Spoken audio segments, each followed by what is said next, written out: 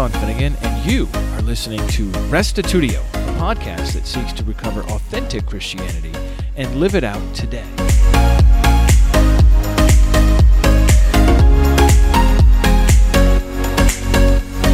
Last time we looked at the King James Version, which is one of the strictest formal equivalence Bibles ever made. This time we are going to analyze two Bibles on the other end of the spectrum, the Message Bible and the Passion Translation. These two versions share a number of characteristics in common.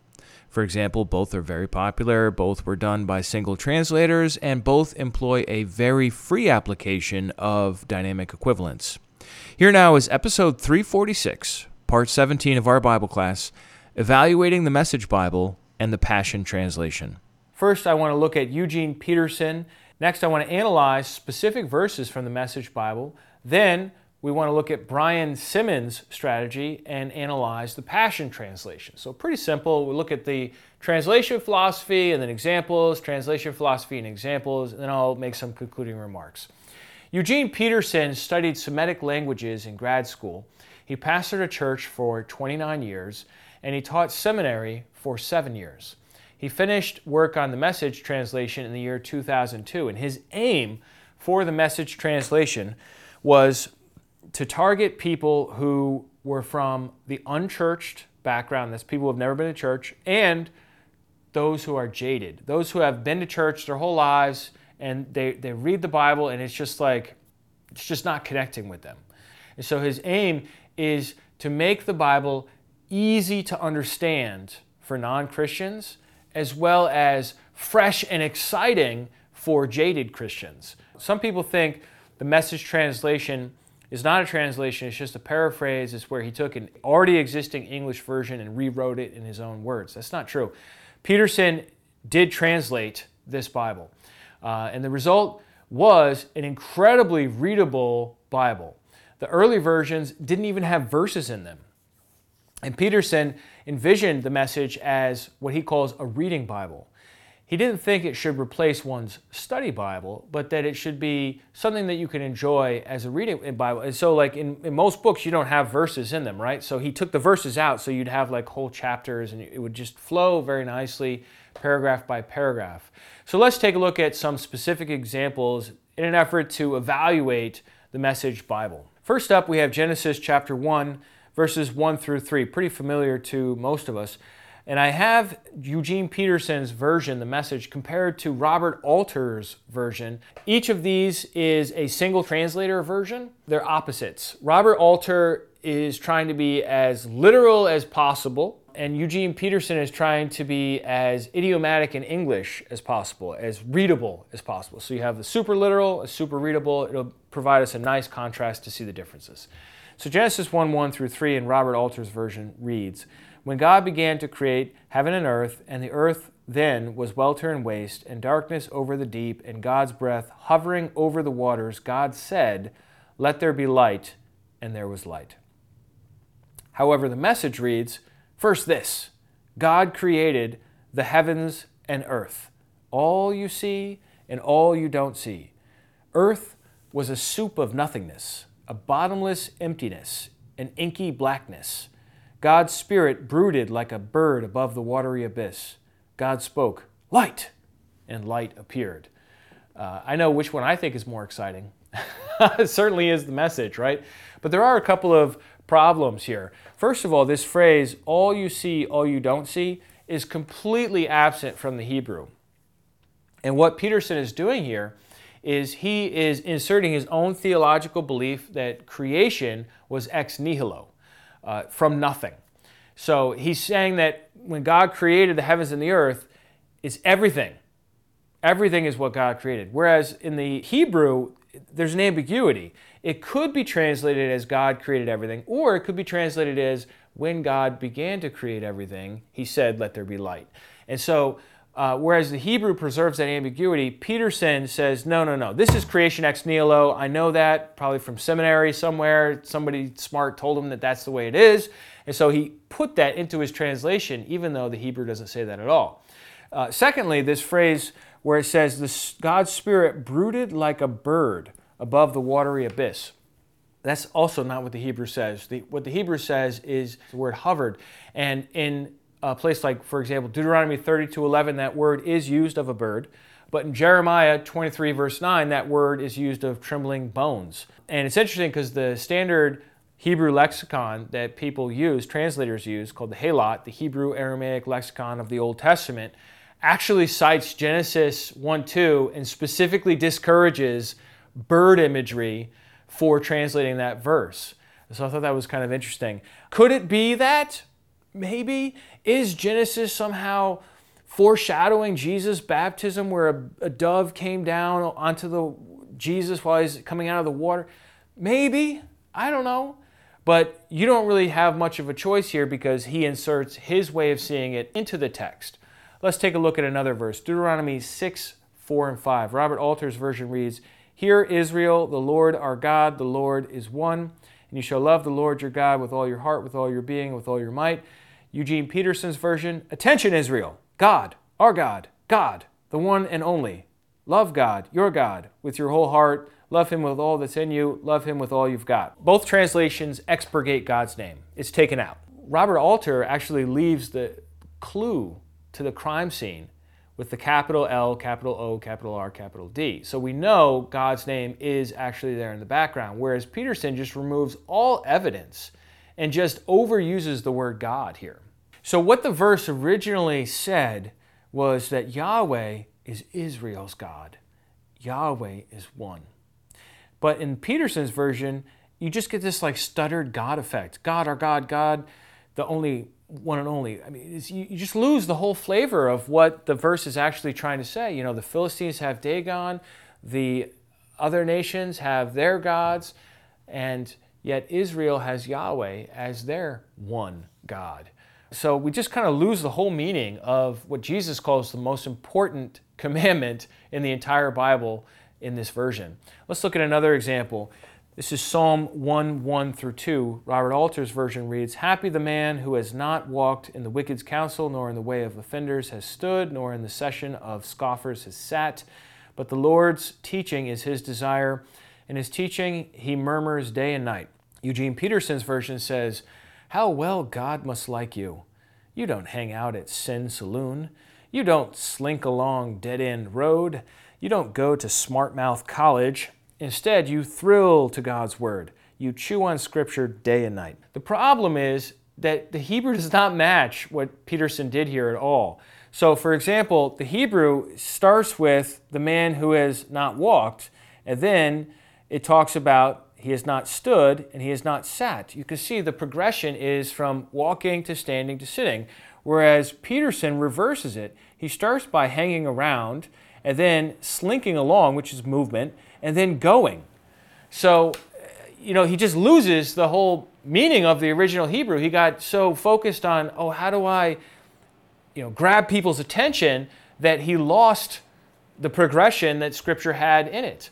Also, if you're standing in the way of offenders, that doesn't necessarily mean the same thing as slinking along dead-end road, okay? Because there are lots of offenders, lots of scoffers, and lots of bad people, if we just want to think about it for a second, who don't end up on dead-end road, who end up successful in life. Look at Matthew chapter 5, verse 5. "For this I use David Bentley Hart. How blissful the gentle, for they shall inherit the earth." Most of us know this as "Blessed are the meek, they shall inherit the earth," right? But you get the same idea. Whereas the Message reads, "You're blessed when you're content with just who you are. No more, no less. That's the moment you find yourselves proud owners of everything that can't be bought." I am trying to be respectful here and restrain myself, but that is a wild translation. That is a wild translation. That is not even close to what the Bible says, the Greek here. The Message also didn't pick up on the fact that Jesus is actually quoting Psalm 37:11. In Psalm 37:11, the Message reads, "Down-to-earth people will move in and take over, relishing a huge bonanza." What?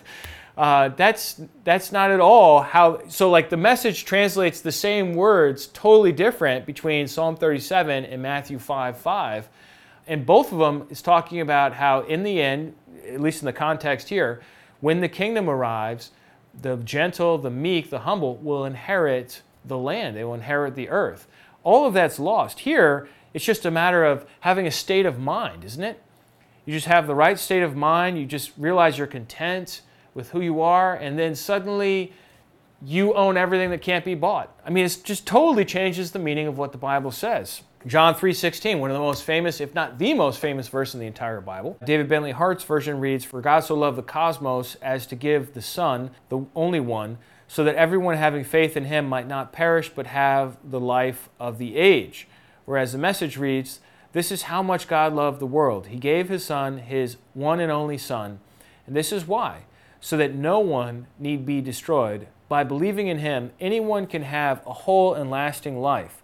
So on the one hand, you have life of the age, which is typically referred to in most versions as eternal life, although life of the age is actually more accurate, so props to David Bentley Hart there. Whereas the Eugene Peterson version has a whole and lasting life. Peterson has changed something related to the time of resurrection and realized it in the present. Just like in Matthew 5:5, it's not the reward when the kingdom arrives that people would inherit the land. No. It's a state of mind now. So it is with John 3:16. There is no eternal life in the Message version of this verse. It's just saying, look, if you believe in Jesus, you're going to have a whole and lasting life. If somebody died at 85 years old, you'd say, well, they had a whole and lasting life.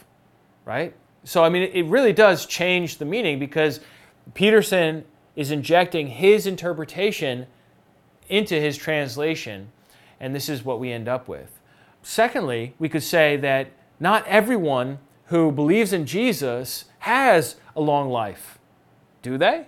What about the Apostle Paul? Did he die as an old man, retired and enjoying the beach? No. Paul was beheaded. He was executed. He was murdered for his faith. So what does that mean? He didn't believe in Jesus? I mean, you just can't go that way with it because it ends up going against the witness of so many wonderful women and men of the faith who have stood for their faith and because of it have suffered. Moving on to another example, John 14:28, David Bentley Hart's version. "You would have rejoiced that I am going to the Father because the Father is greater than I." So that's the phrase right there. The Father is greater than I. Eugene Peterson writes, "You would be glad that I am on my way to the Father because the Father is the goal and purpose of my life." Once again, this is totally not what the Greek says here. I don't really understand why Peterson changed it, but he did change it. This version removes ambiguities. You're not going to find a lot of ambiguities. You're going to have Peterson deciding which way the verse should be understood and then making the verse go that way in his translation. Secondly, he injects personal theology into Scripture. Third, there's no distinguishing between interpretation and translation. They're one and the same. And let me tell you something. If you have the same theological beliefs as Eugene Peterson, you're going to love the Message. That's not the role the Bible plays. The role the Bible plays is not to confirm your evangelical beliefs.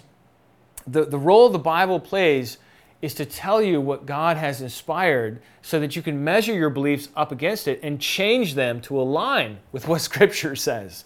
The Message Bible is not reliable. It is sometimes brilliant. I can recognize that.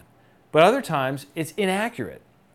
So last of all, it's not recommended. I do not recommend the Message Bible for use unless the reader can evaluate against the original languages or a literal translation. If you're going to be careful and you're going to line up against the original languages or a literal translation and you have your message over here and you're going to evaluate it line by line, that's really the only proper way to engage with this version because otherwise it's just too loaded with personal interpretation to be trustworthy. And let me tell you something, if you're comparing it line by line, you're not really benefiting from the whole point of the Message, which is to be a reading Bible, to sit there and just enjoy. So let's move on to our next subject for this episode, which is the Passion Translation and Brian Simmons. Brian Simmons was trained as a linguist in college, and he became a missionary in Panama. He served there in Panama for decades, planting churches among the Kuna people, and he even co-translated the New Testament into the Payakuna language. Simmons came back to the United States and pastored a church in Connecticut for 18 years. after which he began work on a new translation of the Bible. Now, this ends up being called the Passion Translation, and the aim of this translation is to transfer the, quote, essential meaning of God's original message found in the biblical languages to modern English, end quote. So that's really the focus, is the essential meaning. It's not trying to be word for word. It's not trying to even really be thought for thought. It's trying to almost like peer beneath Scripture to get to the whatever the essential meaning is and bring that out. So the Passion Translation calls itself essential equivalence. So we had formal equivalence, dynamic equivalence.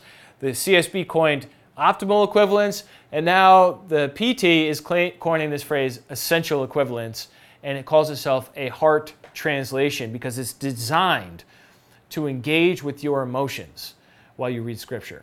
Like the Message, the Passion Translation sometimes wows and with flashes of insight. You're like, wow, this verse is just so incredible in this version. But other times it reshapes Scripture into the translator's own personal theological mold, and that's really problematic for us. So let's look at just a few examples, and I'm not going to go into as much depth as the Message. The Message is way more popular. It's sold 16 million plus copies, whereas the Passion Translation, I think, is still not even fully out yet. I think they did the Psalms and the New Testament, but they're still working on the Old Testament. But it is up and coming, and I do see a lot of people using it, so I wanted to address it here with you. So this is from Song of Songs, chapter 1, verse 6. The New Revised Standard Version reads, "Do not gaze at me because I am dark, because the sun has gazed on me. My mother's sons were angry with me. They made me keeper of the vineyards, but my own vineyard I have not kept." Whereas the Passion Translation reads, "Please don't stare in scorn because of my dark and sinful ways. My angry brothers quarreled with me and appointed me guardian of their ministry vineyards, yet I have not tended my vineyard within." Here, Simmons changed from a girl darkened from long hours working out at a vineyard to someone appointed to a position in ministry who fell into dark and sinful ways because they didn't tend to their own inner spiritual life with God. That is totally not what this meant in its original context. There's just no way that that's what it means. I mean, maybe you want to allegorize it and say, oh, this is a secondary meaning, or in light of other things, we think this is applicable today or something like that. Sure, but that's interpretation. That's not Bible translation. You see what I'm saying? So there's no way that Song of Songs is talking about ministry and all these other things. It's talking about a farmer who's got a suntan, right? And it's a love story. Now, I will admit this, though. I showed you this earlier when we looked at episode 5, Jewish translations, that the Stone edition of the Tanakh, which is a Jewish translation of the Old Testament, allegorized the entire book of the Song of Songs and put that as the main translation. But then in the footnotes, they put the actual translation so that you would know what it really says, which I objected then to that, and I'll object now as well. But this is even one step further, where Simmons is putting in his allegory as translation, and we don't get the original text at all. We're just led to believe this is the right way to see and read these scriptures. This is from Psalm 91, verse 5. The NRSV reads, "You will not fear the terror of the night or the arrow that flies by day." Whereas the Passion Translation reads, "You will never worry about an attack of demonic forces at night, nor have to fear a spirit of darkness coming against you." So the terror of night, that phrase, has changed to an attack of demonic forces at night. The arrow that flies by day has become a spirit of darkness coming against you. These are totally different things. Once again, we have interpretation substituted as translation. Look, if you want to interpret it that way, God bless you. That's your business. But you can't change the Bible to be your interpretation and then claim that you're just doing a translation. That's not a translation anymore. It's your interpretation of what you think it should say as opposed to what it really does say. It really does say terror of night. You think terror of night means demonic forces, but it didn't say demonic forces. So that's really the issue that the Passion Translation really faces over and over again, is this interpretation issue, very similar to the Message Bible.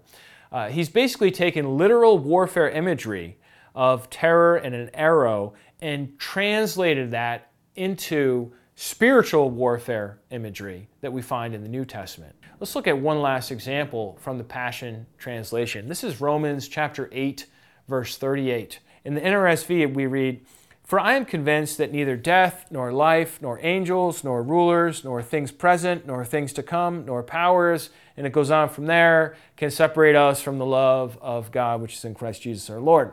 So it just ends with the word powers here in verse 38. The Passion Translation says, "For I am convinced that His love," so they slip in His love where it's not in the verse, but it's looking down to verse 39 where the love is going to come up. They bring the love in a little early. "Will triumph over death, life's troubles, fallen angels, or dark rulers in the heavens. There is nothing in our present or future circumstances that can weaken His love." So they inserted His love twice in this verse. It does not say love in this verse, verse 38. It says it in verse 39, and the Passion Translation is going to say it again in verse 39. But their goal is to pull on your emotions as much as possible.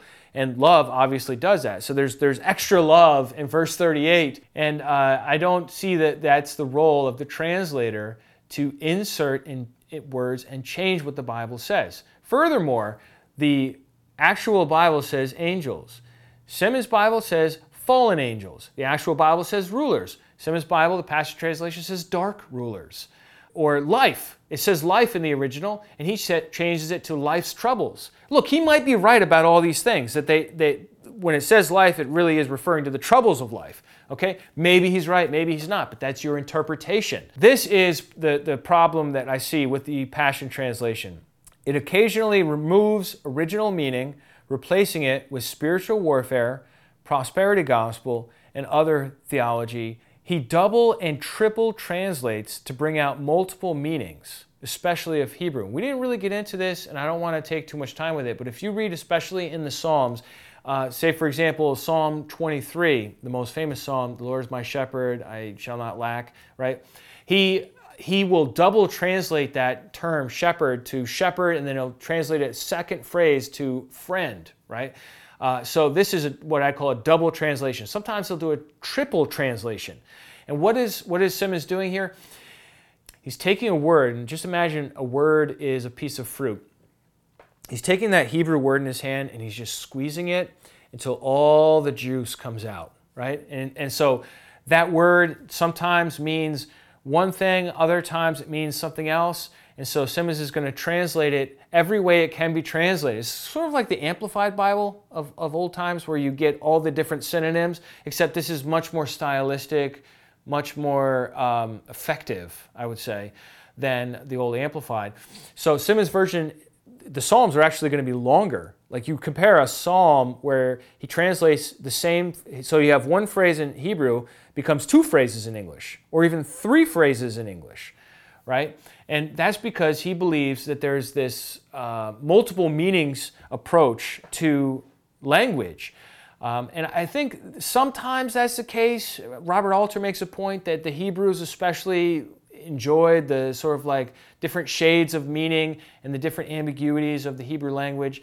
But I think what Simmons does is so far beyond what any linguist would ever approve of, because what he's doing is he's disregarding how that word functions in that sentence, and he is going to generate multiple sentences so that that word can be all it can be. So like, for example, the word bank. This is just a silly example.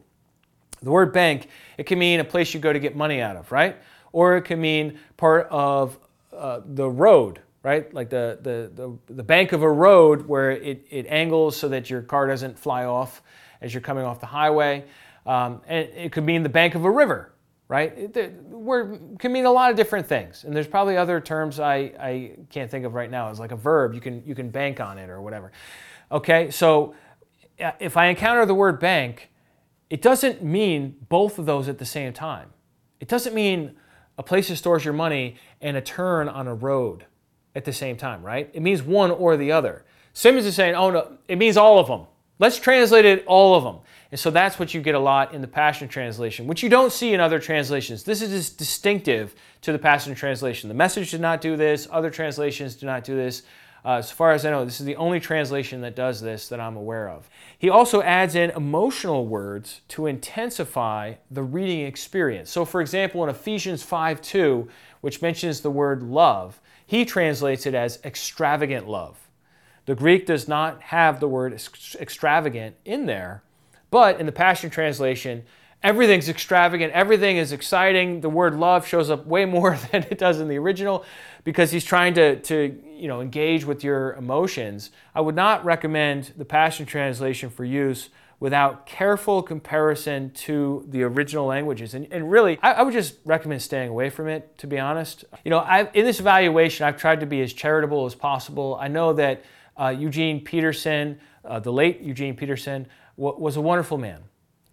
And he had a great heart for the people of God.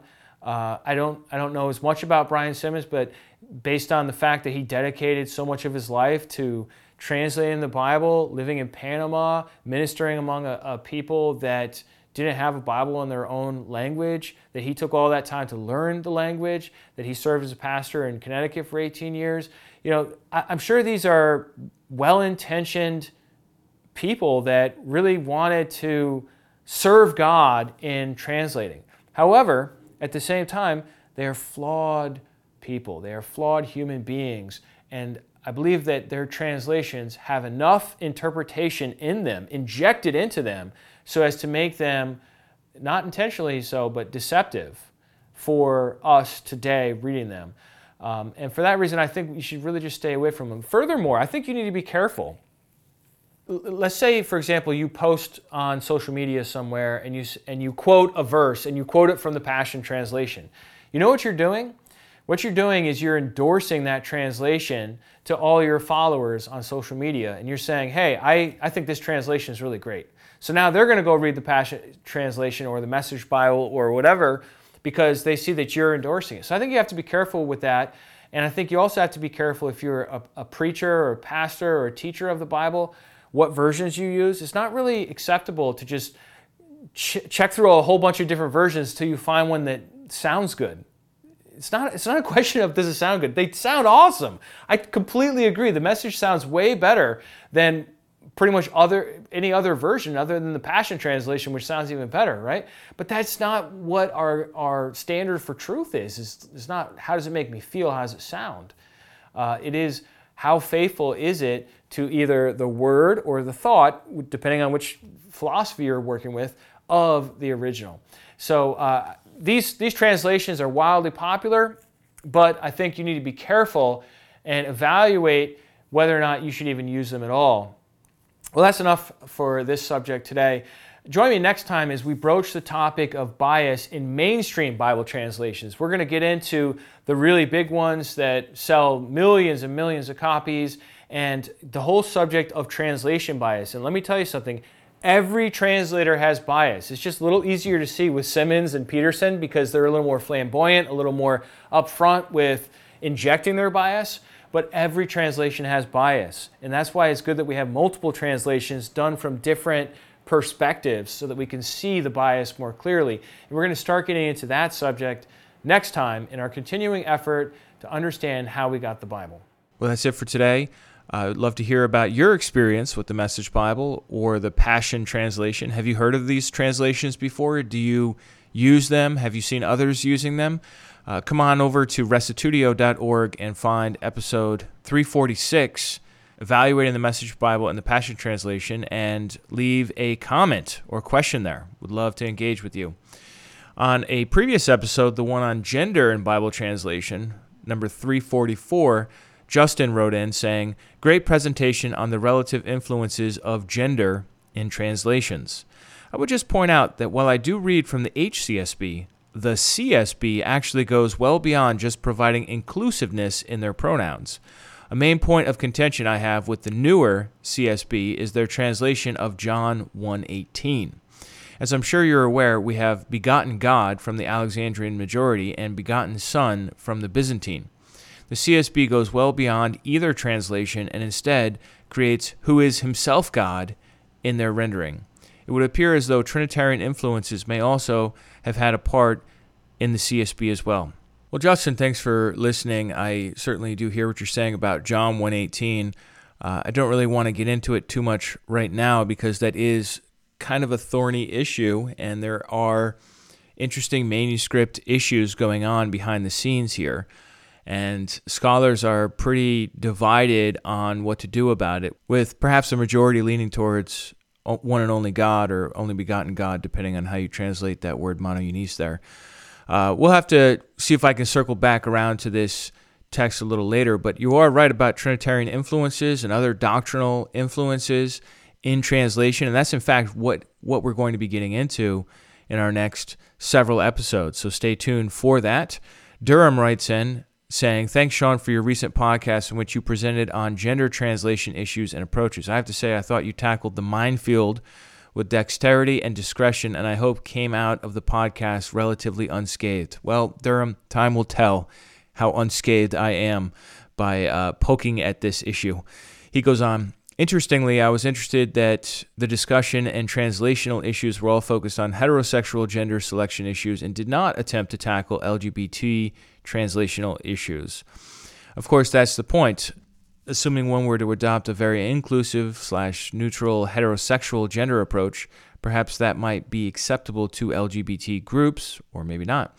I guess I came away from very helpful exposure to the issues and solutions offered thinking, A, in the scheme of things, these gender translational issues are a flash in the pan compared with the timeframes we are otherwise addressing, and B, adopting the Restitutio motto of searching for and promoting authentic Christianity, for my part at least, I would hope to be focused on truly and to the best of my ability translating the accurate words that were written, referring to whatever gender was written, and then provide notes about the likely authentic meaning or understanding would have been for the text at the time they were written. But then I guess I'm a keep it honest and simple sort of guy." Well, let me pause you there, Durham. That's exactly what the ESV does. So ESV is probably going to be your translation of choice. Whereas other translations do try to bring out the implied meaning of, say, for example, the word brothers is fellow Christians, right? So they're going to render it as brothers and sisters. And I personally think that is the right thing to do, but we can disagree about that. He goes on, "I can understand translating approaches based on some cultural norms so as not to create confusion and to promote good understanding of God's message. But this current gender environment causes ongoing issues that will have frankly disappeared in 20 years' time. Let's be focused on achieving an authentic balance between readability and accuracy. If we feel it necessary, let's be about good footnotes." Amen to that. "To explain things of a then cultural or communications nature that are different from our current post-World War II to post-millennial viewpoint, especially of political correctness." Anyway, once again, thank you for this wonderful series, enlightening and strengthening. John Bradley comments also that in response to Durham, that even many pro-homosexual scholars admit that the Bible in its original context condemns same-gender sexual practices unconditionally and universally. It would be a mistake to interpret the Bible through any lens of postmodernism and or cultural Marxism. Well, guys, thanks for writing in. Appreciate the thoughts as far as the LGBT, etc. issue. I don't think it really comes in too much into translation. Probably the most interesting verse that translators deal with is 1 Corinthians 6:9, which I don't really want to get into right now, but it is a verse that seems to describe both partners in a male-male sexual encounter. And translators do differ pretty significantly on that, especially the NIV, as I recall, translated homosexual offenders as if like homosexuality is okay, but not homosexual offenders. And that is something they changed in their 2011 update, where they now render it men who have sex with men. So that might be a important verse to look at on this whole issue. As far as the text in there, I think 2 in Leviticus, those are pretty clear, no matter what version you're reading.